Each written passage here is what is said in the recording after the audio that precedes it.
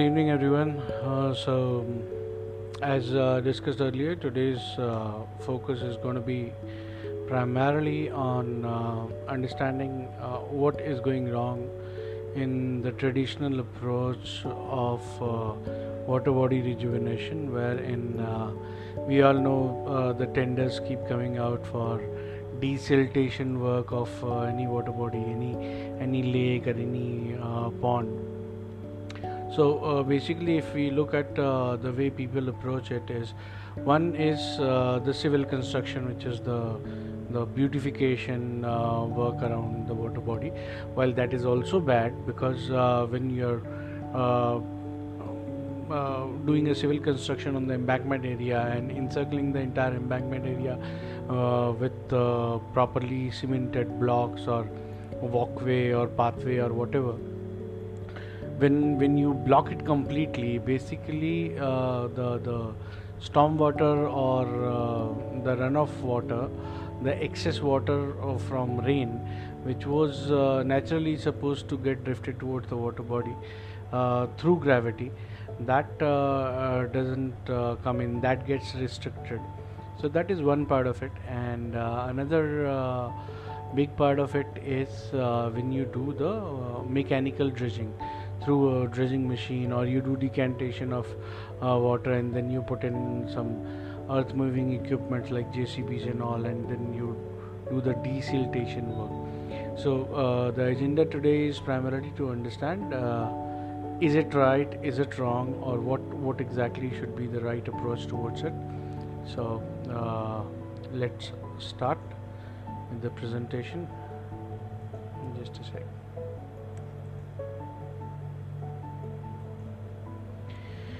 Yeah, so everyone can see the screen on the window.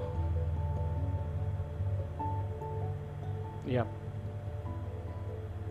Okay. So, as discussed, the agenda today is the desiltation good for a water body, and as you can see on your screen, the the desilting work is on. You can see some huge dredgers in the water body, and that is a normal site which you can spot in any of the water body being rejuvenated mechanically. So let us delve deeper into the details of this particular aspect of water body restoration. As you can see, the bottom tagline is myth buster for water body restoration. So there are a lot of myths which are there around, around the concept of restoration. While this is not called restoration, but why it is not called restoration, why it is bad for a water body, is what we're going to understand now. So first, understand what is silt. As you can see, the term is called de-silting. So we need to first understand what is silt, right? So silt is basically a kind of soil itself. It gets created naturally, right? So basically, if you grind the soil into finer particles, into as tiny as possible, you know,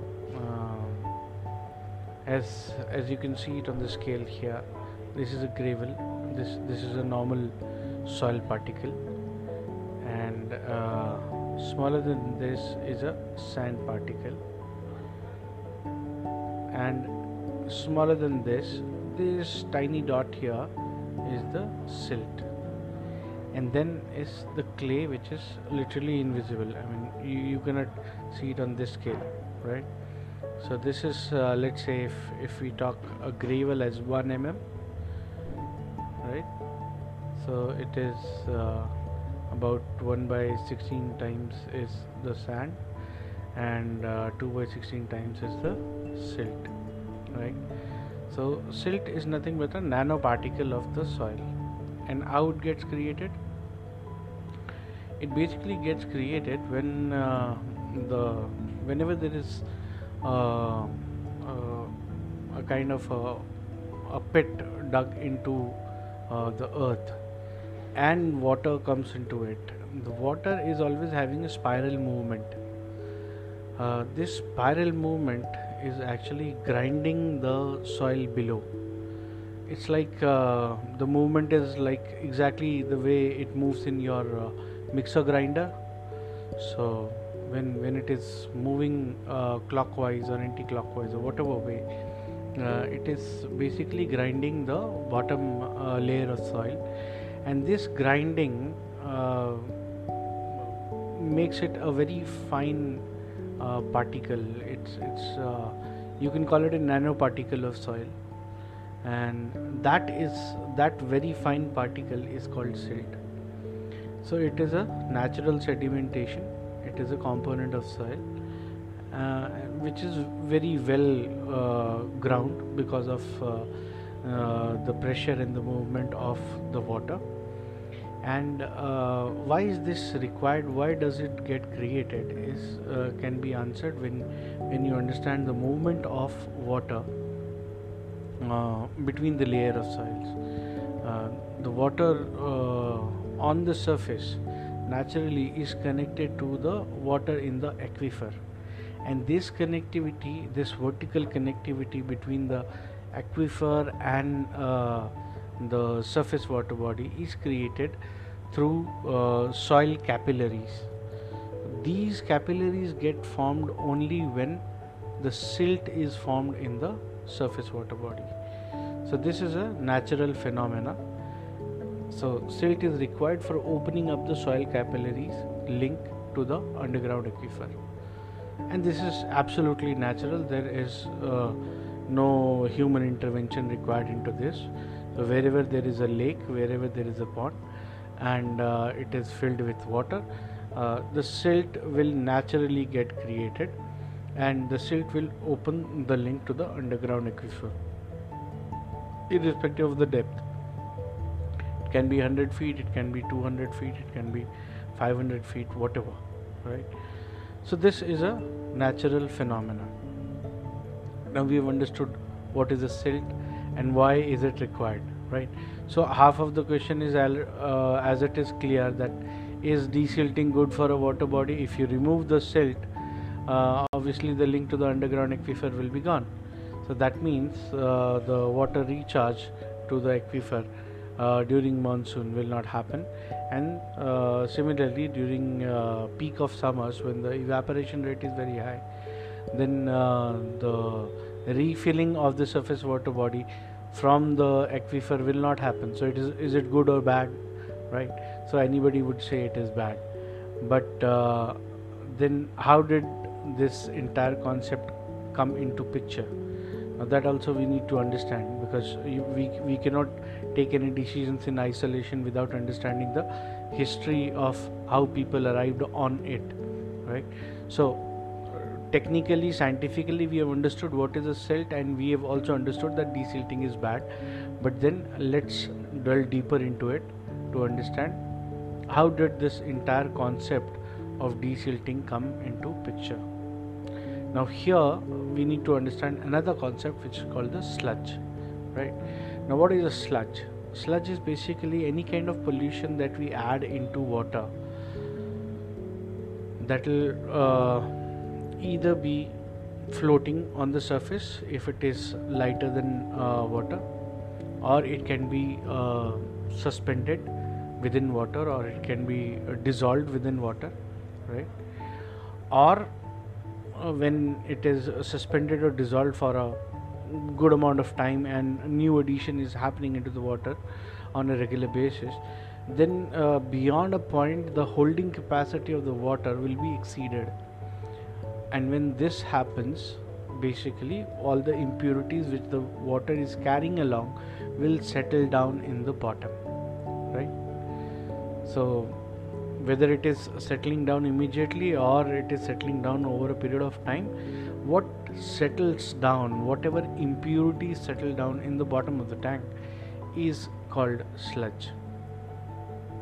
Okay, now it can be organic, it can be inorganic, it might be a biological waste which needs to be decomposed biologically. It can be a chemical waste which needs to be decomposed chemically, right? So after the chemical decomposition also there will be a biological decomposition, right? So whatever is consumable biologically is called biological waste, and whatever cannot be decomposed biologically is called a chemical waste. So chemical waste is one stage, and after the chemical waste decomposition is done, then again it will be decomposed biologically. So all physics, chemistry and biology inside the ecology will go hand in hand. I mean, you cannot isolate the process as only physical or only chemical or only biological, because water is an ecological phenomena. It is not purely physics or purely biology or purely chemistry. So everything go hand in hand in the ecology, right?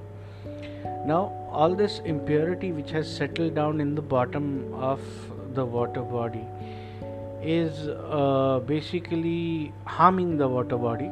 And how it is harming is, number one, this layer of sludge will actually choke the soil capillaries, so it will disconnect the water body from the underground aquifer.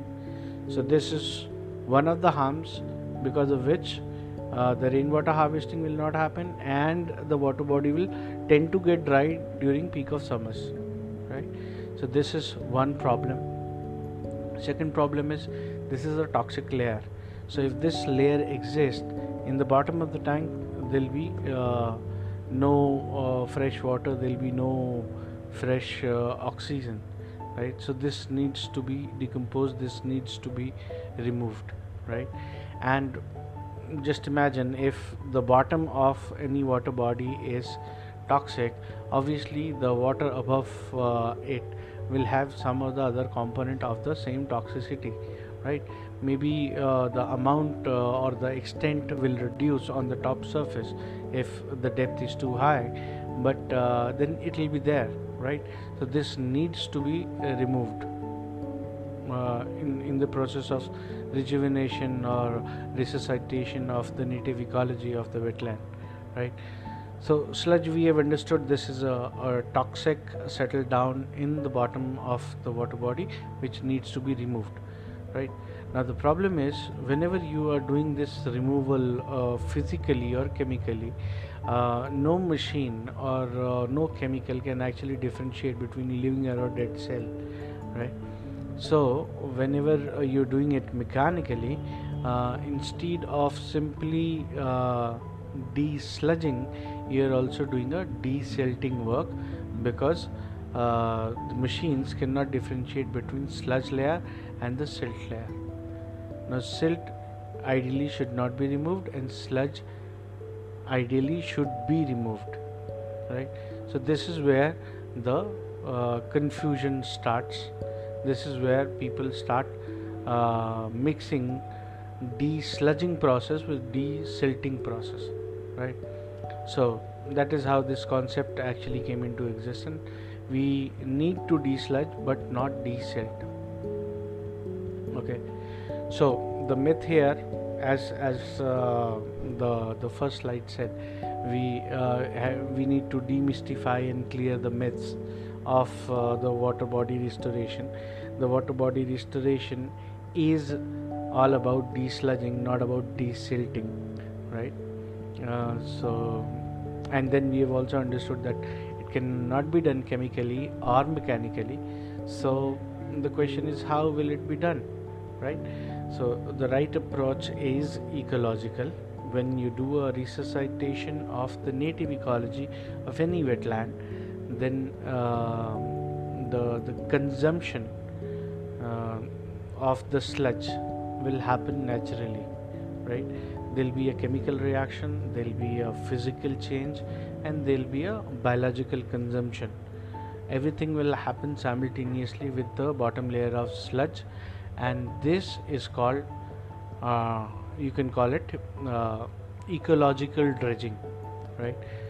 Here there is no wet excavation done, there is no physical removal of sludge happening in the water body, but rather it is getting consumed in the resuscitated ecology, because it is getting consumed and digested biologically, it is reducing physically, and it is getting decomposed chemically. So all three processes of physics, chemistry and biology are happening simultaneously, because it is being governed by the aqua ecology, right? So this is the right approach, this is how it should be done, and this is how the problem gets solved. Because when the ecological dredging happens, it is not happening mechanically, it is not happening chemically, it is happening ecologically. That means it is getting consumed, it is getting digested, and it can differentiate between the layer of sludge and the layer of silt. It will not consume the silt, it will only consume the sludge. So the soil capillaries will get re-established, which means the underground aquifer recharge as well as making the surface water body perennial will occur naturally. So this is the right approach, this is how it should be done. So if anybody has got any queries, you can simply ask them right now, or you can write a mail to me, and we will see to it that we are addressing all your concerns, and you are clear about the myth, and you are clear about the very concept of restoration of a water body. I think that will be all for today. Do write into us and just stay in touch. Thank you. Bye bye.